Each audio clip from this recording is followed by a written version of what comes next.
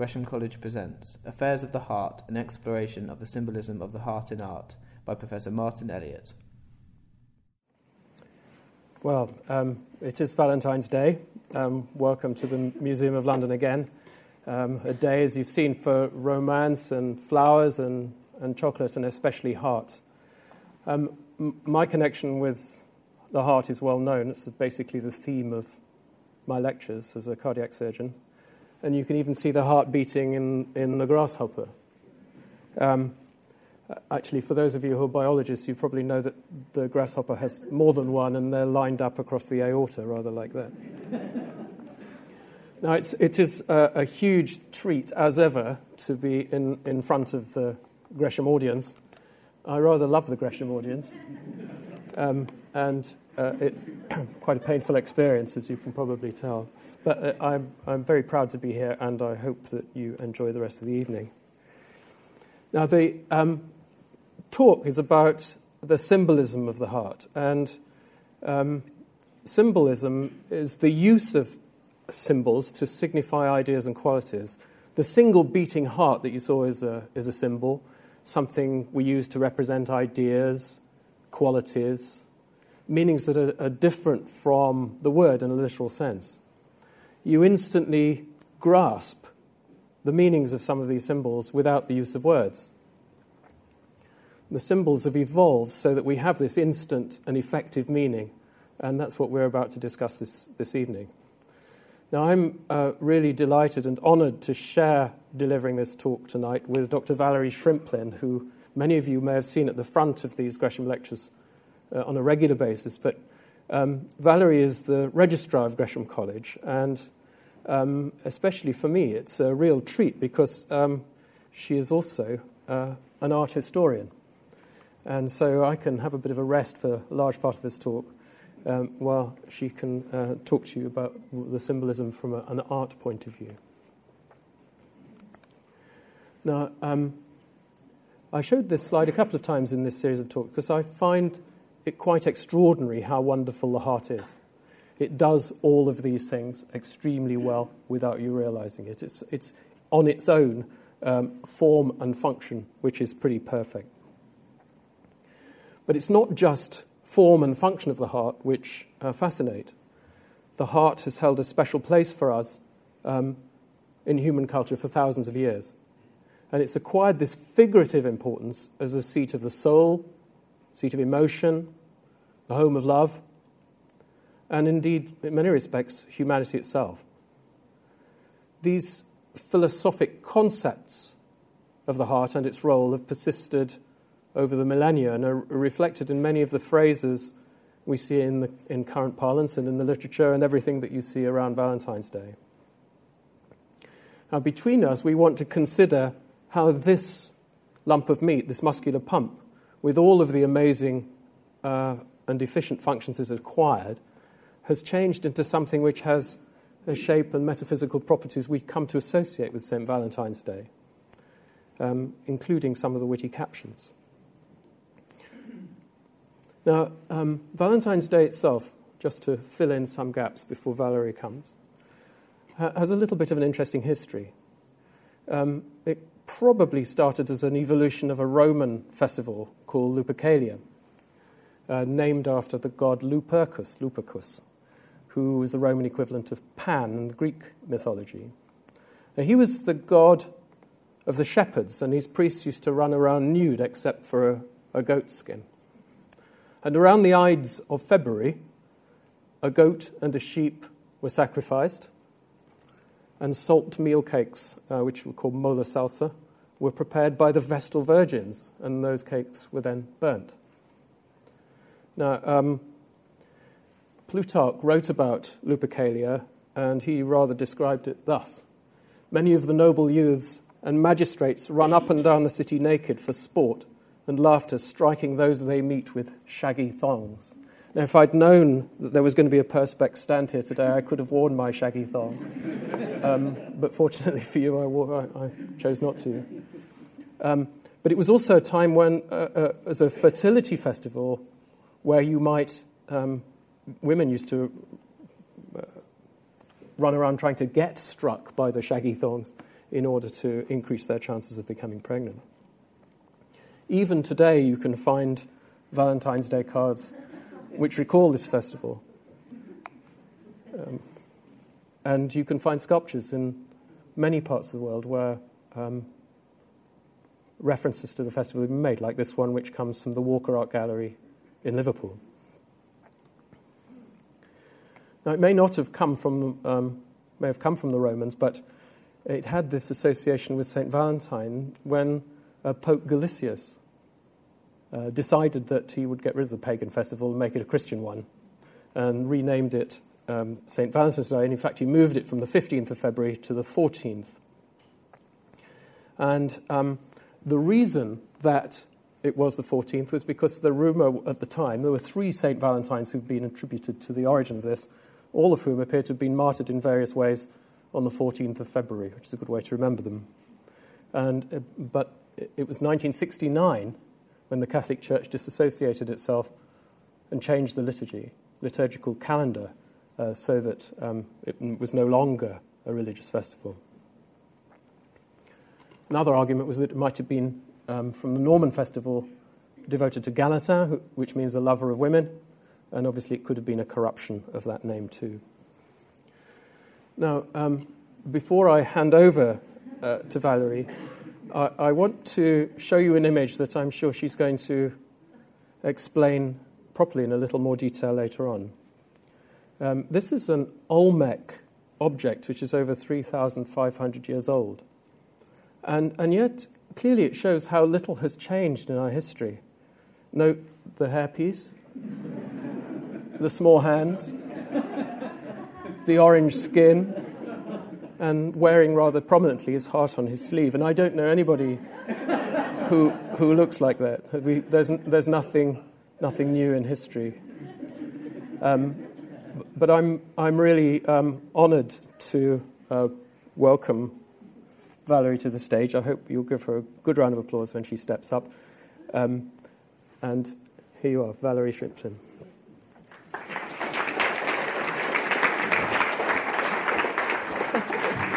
All right. Well, thank you for that. And I'm really honoured to be sharing the platform with Martin here. And I've been intrigued by this for many years. In fact, it was ever since the chance juxtaposition of actually my kids' biology textbook with the Valentine's Day copy of the Times that I wondered how we got from that to that, because there's this kind of a slight resemblance in the shape, but it's not really very, very overt or obvious. And so really what I aim to do now is looking at some pieces, it's rather sort of a chronological approach over time, to focus on how the sort of curious, oddly shaped, asymmetric and bloody heart became transformed into the symbol that's so familiar today. So first, I'd like you to bear in mind the idea of symbolism in general.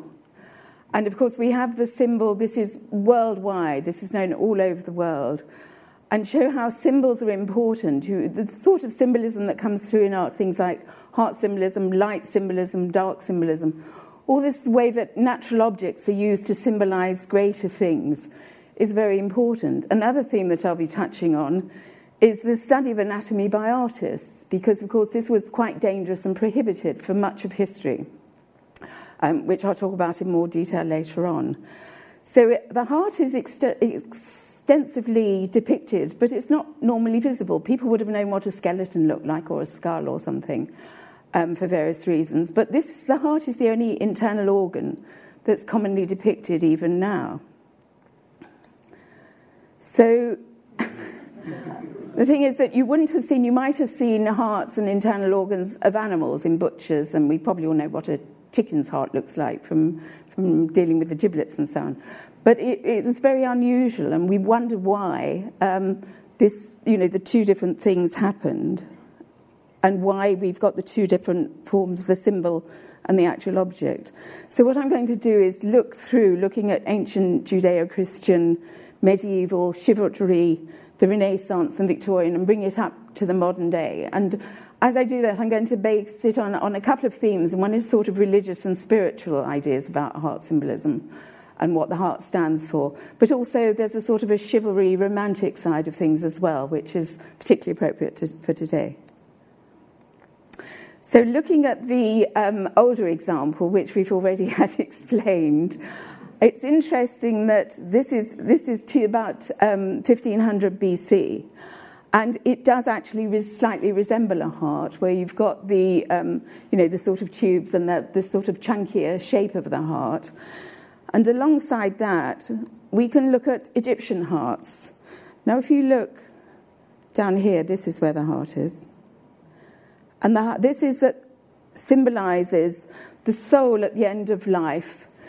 The soul of the departed is being weighed against the feather of the goddess Mart in order to weigh out whether they'd had a good life or not, and whether they would be judged according to the heart. Now, both the Aztecs, the Central Americans, because of sacrifices and things like that, they would have seen actual human hearts. The Egyptians used to embalm the heart separately, so they would have seen actual human hearts. But for the most part of Western European history, anatomical dissection of human beings was strictly prohibited. Another Egyptian example, again here we've got the weighing of the heart. It was quite commonly done and spoken about. And there is a detail, and you can see it does bear some resemblance to the naturalistic object. But also as symbolism, the heart by the ancient Egyptians tend to be taken to symbolize the intellect or knowledge, not sort of love and desire and things that we think about now, or spiritual meanings, physical fortitude, moral courage, all these sort of things from the heart. But actually it played a crucial role in the Egyptian creation myth, because the god Ptah, who's shown here, actually it says that the text says that he created the universe out of his heart. So it was a very important symbol even then. Now, looking at Greece and Rome, Greece and Rome are actually the important source of, firstly, anatomy, because of physicians like Galen, and we'll touch on Vesalius and Harvey later on, but I don't really want to talk anything about medicine with a surgeon right next to me. But the point about the Greece and Rome is that this is where all these myths originate, Aphrodite and Eros, or the Roman equivalents of Venus and Cupid, which are very important for the foundation of the later concepts of romantic or spiritual love. And particularly in ancient Greece, there were two types of love. They were erotas and agape. And erotas means the spiritual, romantic or physical love or desire, erotas, whereas agape is more sort of inwardly spiritual, and that sort of develops into what I might call the more religious strand of interpretation of the heart. Now, this is an example. There aren't many examples that I've been able to find, and I'd love to hear from you if you know of ones from ancient Greece and Rome, but the earliest one I could find was an 11th century Byzantine example in Hagia Sophia in Constantinople. And there are heart symbols here, but I think that's coincidence. I don't think these are actually heart symbols. We see when and where and how it actually developed. But it's interesting the shape is being used here. This is a commemorative portrait of an emperor and empress. But the Greeks were well known for thinking that the descriptions of the hearts were sort of pine cone shaped. And that, as you can see, does bear more closer resemblance to the shape of the heart. I understand this isn't actually a human heart in this slide, so don't worry about that. But that is, you saw the slide of the pulsating heart earlier in the talk, and that you can see is a kind of pine cone shape, and that is actually the beginnings of the derivation of the modern symbol, as far as we know. So looking at Judeo-Christian tradition, we can find a lot of references in the Bible to the heart. For example, here, the Lord sees not as a man sees. Man looks on the outward appearance, but the Lord looketh on the heart, showing that it's the inner person that is of interest to the Lord. In the Psalms, there are over 100 references, and you'll be glad to know that's not my next 100 slides. But things like references to a pure heart. A nice one I picked out from Proverbs was, keep thy heart with all diligence, for out of it are the issues of life. Metaphorically and literally, I think back to cardiac surgery, you've got to look after your heart. And the last one is, we mustn't forget that although we've got blessed are the pure in heart and this sort of goodness of the heart can also be a place of evil-hearted, wicked-hearted. It's a sort of an emotional place all round. So looking now at how the actual symbol evolved, and I think the origins seem to stem from the early Renaissance. Giotto in the Arena Chapel in Padua, in the very early 14th century, has a symbol of the heart here, and that actually seems to hark back to the Roman pinecone shape. And again, here it's more the biblical idea of the heart as a symbol of emotion or love, or here it's caritas, charity, faith, hope and charity, faith, hope and love, we say nowadays. So this is the symbol of the heart, of the personification of charity offering to the Lord, or vice versa. It's a bit difficult to tell. But so this is the way it's sort of coming out of this sort of pinecone shape to gradually take a more realistic appearance in Giotto's sort of proto-Renaissance idea. And the same applies to Andrea Pisano's heart. Again, it's the figure of charity, love and charity, on the south walls of the Florence Baptistry, slightly later than the Giotto. But here you see in the early 14th century, where we do have the Renaissance beginning to take hold, looking at the classics again, picking up classical ideas and integrating them with Christianity and Judeo-Christian thought, that we're getting this heart coming along. Now, later on, Giotto's church in the lower church, his fresco in the lower church at San Francesco in Assisi in 1330. This is very unusual because we've got a religious theme here. This is actually a symbolic scene of charity again. But down here in the corner, you can see there is a figure of Cupid. We've got the classical figure of Cupid coming along, and we have blind Cupid. So this is relating back to the classical myths, but it's actually in a Christian fresco in a very important Christian church in San Francesco in Assisi. And if we look at the details, you can see here that Cupid seems to have a row of hearts, as Panofsky put it, like scalps on the belt of an Indian. But here you can see that it does seem to bear a resemblance to this sort of pointed pinecone shape, but you can just see that the sort of curvature on the top is coming along, and so it's sort of combining the naturalistic and the symbolic at the same time. Another example from around this time is Barberino's Documenti di Amore.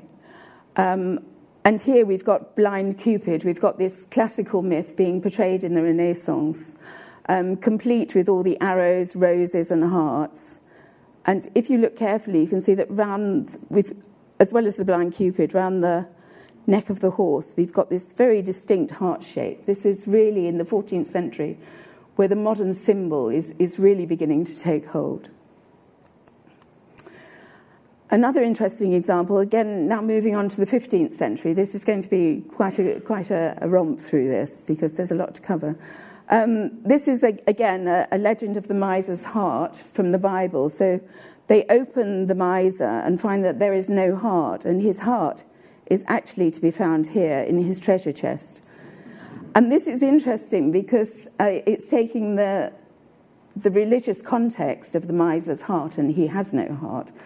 But it was made in Padua in the mid-15th century, just at the time that the medical schools were taking off in Padua in particular, and that anatomical dissection of humans was legalized for the first time. So this is almost set up like an anatomy class in a medical school. And if we look at the heart here, if we look at it carefully, we can see that the heart, again, is definitely a distinctive heart shape and fixed to the trachea or windpipe. So there's definitely the relationship between the artists. It's artists looking, it's medical people, it's the whole atmosphere of the Renaissance at the time. Some other examples from the 15th century are an example by Giovanni di Paolo, who's well known for his scientific influences on a lot of his paintings. A painting of St. Catherine of Siena exchanging her heart with Christ. Or a later example from northern Germany, where we've got here, instead of the 5 wounds of Christ, his hands and feet and his side being pierced, it becomes the heart. So it's moved to the heart, and very definitely here by the end of the 15th century, we've got a really real heart shape. But the other strand I mentioned, as well as this sort of these religious topics, we've also got to think about chivalry and crusades. And on the far side, we've got the tomb of Richard the Lionheart, who died in France, and his body is at Fontevraud Abbey in Anjou, but his heart was buried in Rouen Cathedral. The idea, a lot of the Crusaders, their hearts would be brought back to England or to their country of origin. And this is a shrine of Sir Roger de Leybourne in Kent, where the casket contains the heart. Another example from the same time is the chivalry and courtly love, which comes through in medieval manuscripts, later medieval manuscripts. And this, as early as 1250, this is the first example of the young man offering his heart to his lady love, actually really being used to symbolize romantic love. And this, like the Roman de la Rose, they were very popular at the time. And then we mustn't forget England and Chaucer. And Chaucer's Canterbury Tales from the late 14th century, the idea that amor vincit omnia, love conquers all. So we have his description of the prioress. This is a 15th century manuscript. But he describes, actually a little bit sarcastically, talking about the prioress, and she had her beads, and she had a crowned A, an A being like the inverted shape of a heart, and amor vincit omnia. I think Chaucer kind of felt that the prioress really shouldn't be into this sort of thing. It was a bit unseemly. But I think that Chaucer was also credited with an emphasis on St. Valentine's Day itself. In his book, The Parliament of Fowls, it was the day when the lovebirds chose their mate, today, presumably. But I think although Chaucer is quite often credited with an emphasis on Valentine's Day, he can't really be held responsible for all the boxes of chocolates and red roses that are around today. These are other examples that I've collected over the years. A heart-shaped bone pendant from Norwich Castle Museum. Some hearts carved, I think these were in the Tower of London, but the one I like, this is from Malta. And you can see the idea of the heart as a talisman, and the 2 dents of the 2 musket balls. Obviously the talisman worked and saved the life of the breastplate wearer. Now, this is a stunning example, which is in the British Museum, and it's from the largest hoard of coins that was ever found, the Fishpool hoard. And because of the coins with it, it can be dated fairly accurately to 1464. The hoard was probably buried during the Wars of the Roses, and I actually have a replica of it on here, which is really nice. So it is exquisite, and again, you can see that whether it is in Italy or in Northern Europe, by the late 15th century, this is really taking hold. Now we have a French manuscript around the same time where the lover offers the heart to the flower, which is a symbol of his mistress, probably with erotic connotations there. Or another example from a French tapestry, where there's the crowned heart in the middle at the top. And by now, you see, by 1500, it is really a very recognised symbol. Even though, of course, at the same time as the Renaissance is coming on, there is more anatomical research, more, as I mentioned Vesalius earlier on, there is a lot more going on. And people actually, the people in the know a lot more about what an actual heart looks like. But the symbol has, however, taken hold. Looking at the medical manuscripts, you can see an earlier example here. The heart is fairly accurately placed, I would imagine, but still a sort of an irregular shape. Whereas in this Aldebrand's medical treatise in 1356, which is surprisingly early, it's very definitely has its heart shape. And of course, the drawings of Leonardo da Vinci are very important. And I know Professor Elliott's going to talk a little bit more about that at the end. But I think this raises the questions of when does a scientific drawing become an artwork? What's the difference? Because these were not drawn as artworks, although we regard them as artworks nowadays. But the accuracy of these drawings, as will be explained, is really quite remarkable. Books of emblems became popular in the Renaissance. Here we've got our heart symbol. I think the artist was a bit confused because this is supposed to be the Prometheus myth, so it should really be his liver, but it very definitely a heart shape, as with the emblem on the right, the Book of Emblems. And then in Northern Europe, this actually looks rather more like a modern Valentine card, showing the power of Venus, the power of love, and how it can break and destroy the hearts, which you can see are being pierced and cut and tortured in all sorts of different ways. And again, this is from the same codex as the earlier one that I showed you, where the heart becomes related to Christ very much so. So this goes back to the heart symbols of Christ. The Protestants took it up to Martin Luther's symbol here is interesting because there's the black cross symbolising death and the red heart symbolising life and what the heart symbolises. In the centre we have a portrait of a young man showing the heart as an open book, or Cranach's saints adoring Christ crucified, which again presents it in a heart. And not forgetting Shakespeare. This is Romeo, again, of course, did My Heart Not Love Till Now. We've had Chaucer, we have to have Shakespeare in here somewhere. But I think one of the nicest quotations is from Ophelia, because Ophelia sadly mentions tomorrow's Valentine's, and it can be very sad for some people.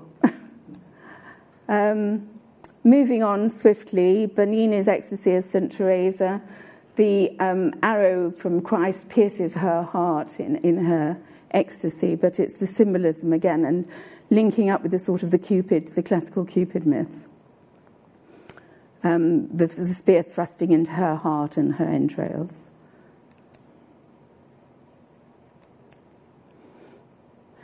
And then typical examples where we've got moving into the Sacred Hearts, and sort of this is interesting because we've got St. Augustine on the far left, and a symbol of charity again in the middle, and a very classical Venus and Cupid on the right. But you can see that the symbols are all in the same ilk, all the same approach. And then the Jesuits, of course, took the idea of the Sacred Heart, the burning heart, meaning fervour and desire. They took it round the world in their missionaries. And so we have a very interesting example from Mexico in 1770. And you can see here that the tubes have all kind of reappeared. It's much more realistic. The artist is trying to show off that he really does know something about anatomy as well. And then we have Sacré-Cœur in Montmartre in Paris, which is one of the highlights of the Sacred Heart cult. And so this was really important in Paris, long before it became a destination for romantic couples at Valentine's Day. That's just showing the symbol again.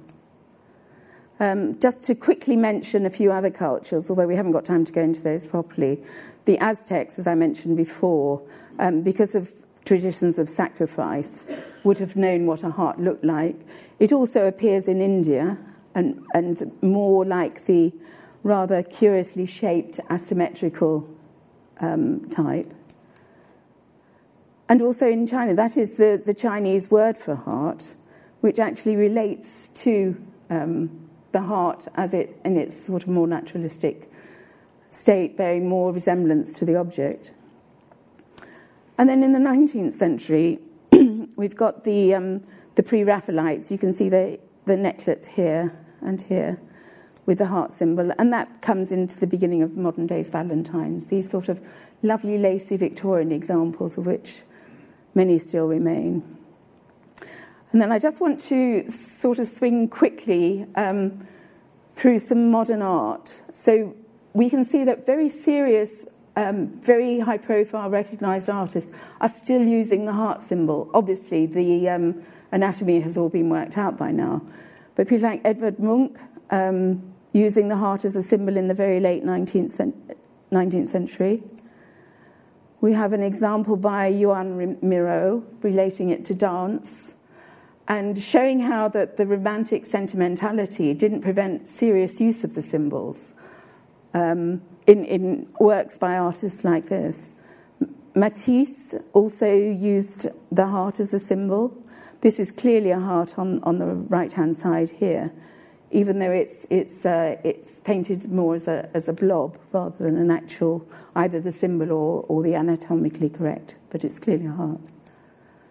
Frida Kahlo is a very interesting example here. This was actually painted following her divorce. She had her heart broken, as you can see here. Her heart is shattered, but her former self has an intact heart, and she tries by bringing the artery to mend her broken heart, but it doesn't work, as we can see here.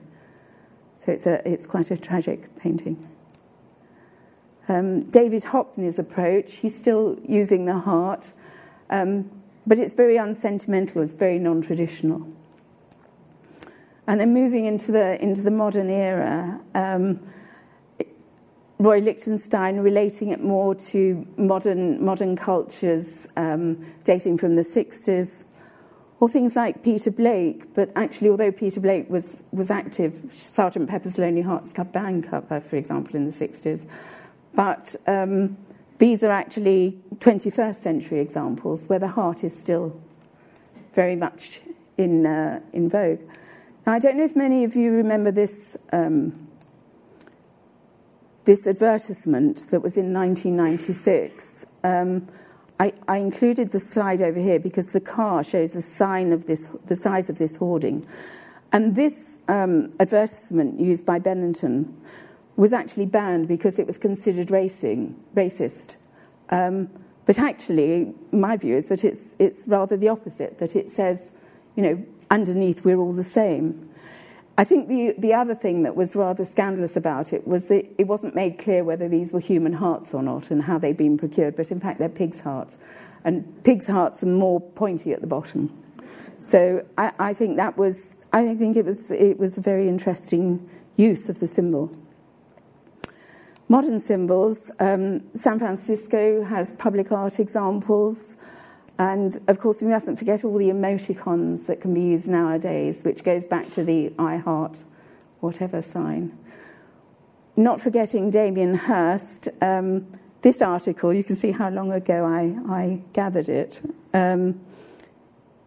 He had put together a sculpture which was sold for a large number, a large sum of money. I think the person who wrote this article tend to think that it could be done much more cheaply. And again, these are not human hearts, obviously. And that, actually, to look back at that is a detail of the Mexican heart that we looked at earlier. And this one, you can see I picked this up a long time ago, that this is a sort of an impression of what Damien Hirst might have produced for a Valentine card. So now looking at Valentine's Day and the time where it was when you were quite happy with a small bunch of flowers or a small box of chocolates or maybe a nice email or a letter from an old friend. But now it seems that, a weekend in New York is par for the course. But of course, not forgetting, as I mentioned earlier, that sometimes it's not so happy. These I took on the 3rd of January this year. The minute Christmas is over, out come the Valentines. But what is interesting, if you look at this display, is that they are my son, my daddy, my friend. It's not just for the lover, for the spouse, for whatever. But that's probably a marketing thing as well as a symbolist thing. The commercialism in the United States today, this was last year, $19.7 billion was spent. I think the equivalent for the UK was about £11 billion. And of course, there are millions of roses and everything done all the time. But to get back to the medical arena, it's interesting. I find it very interesting that the symbol is now used, even though everybody, medical people especially, know perfectly well what a real heart, human heart, looks like. But the symbol is still used. This is a CPR and defibrillator training that actually all Gresham staff underwent following Martin's lecture last autumn on the heart. And it struck me as very interesting that the heart symbol is used to teach people, because it's instantly recognisable, instantly rememberable, and very important. So my last slide is just, this was taken, a Red Arrows display, actually in Cows Week one year. And I think the precision of how they managed to do that, let alone the guy coming in from the right at the top there, really just reinforces what I've been saying about the magnificence of the human heart and the importance of the symbol. So I'd like to hand back to Martin at this point.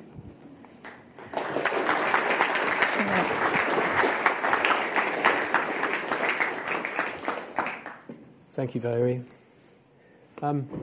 We heard a little bit about Leonardo da Vinci before, and surgeons have a reputation for being concrete thinkers and largely stupid. Craftsmen and not artists, barbers and not scientists.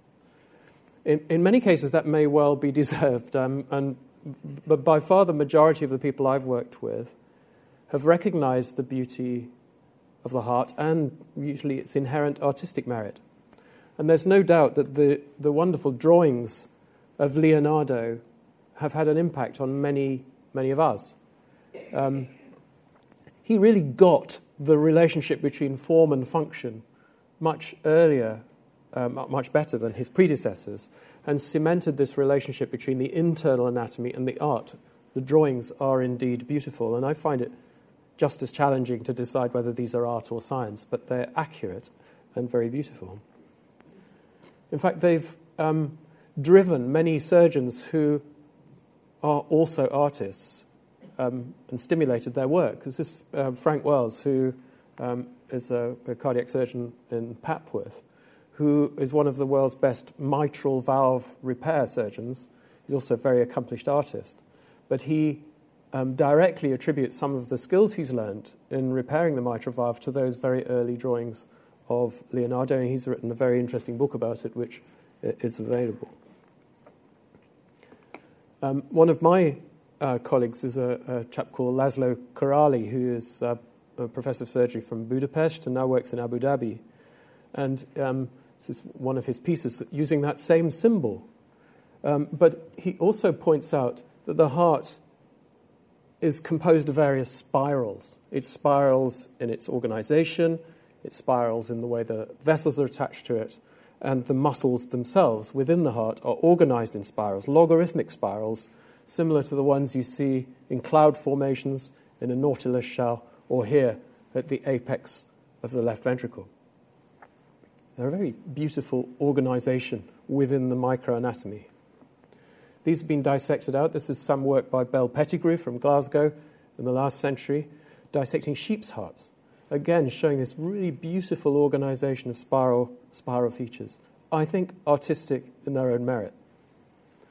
Nowadays, we don't have to draw it. We can demonstrate it. These are taken from magnetic resonance images. I think, again, you're now seeing we have this fantastic ability with modern technology to create artworks in our daily life which were not visible just a few years ago. These are spiral arrangements of the contractile elements of the ventricle. Leonardo also did experiments in fluid movement by putting grass seeds into the fluids and then drawing to see how the turbulence of the fluid around objects happened. That's what we do in the heart now. We use the Doppler principle to demonstrate turbulence, to create beautiful color images on a television screen, or in a magnetic resonance image scanner, we can create the same turbulent images from mathematical flow dynamics from the data within the MRI dataset. But it's equally beautiful, I think. This is the flow within the right atrium of a heart. It's been captured on an MRI scan by Professor Philip Kilner, who works at the Royal Brompton Hospital, in a classic paper. It was he who managed to get himself both as a scientist onto the cover of Nature and as an artist, because he is also a sculptor who still is teaching the importance of flow in art, as you can see on this right-hand side. But more particularly, he made this fantastic sculpture, which used to be visible at the Royal Brompton Hospital.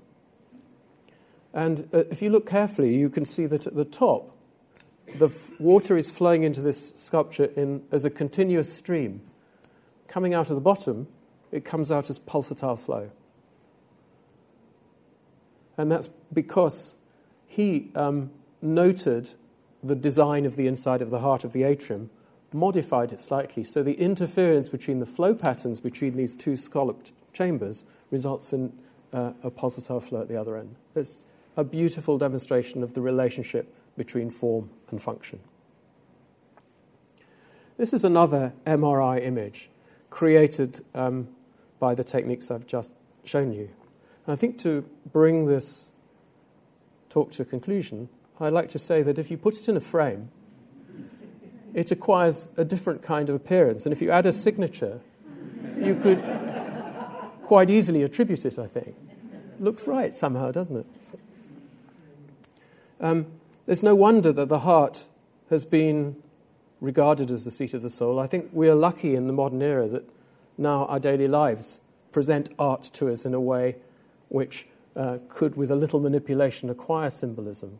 But the symbolism of St. Valentine's Day is fairly obvious, and I hope that you don't agree with this graffiti artist that you've had a little bit of overkill of hearts this evening.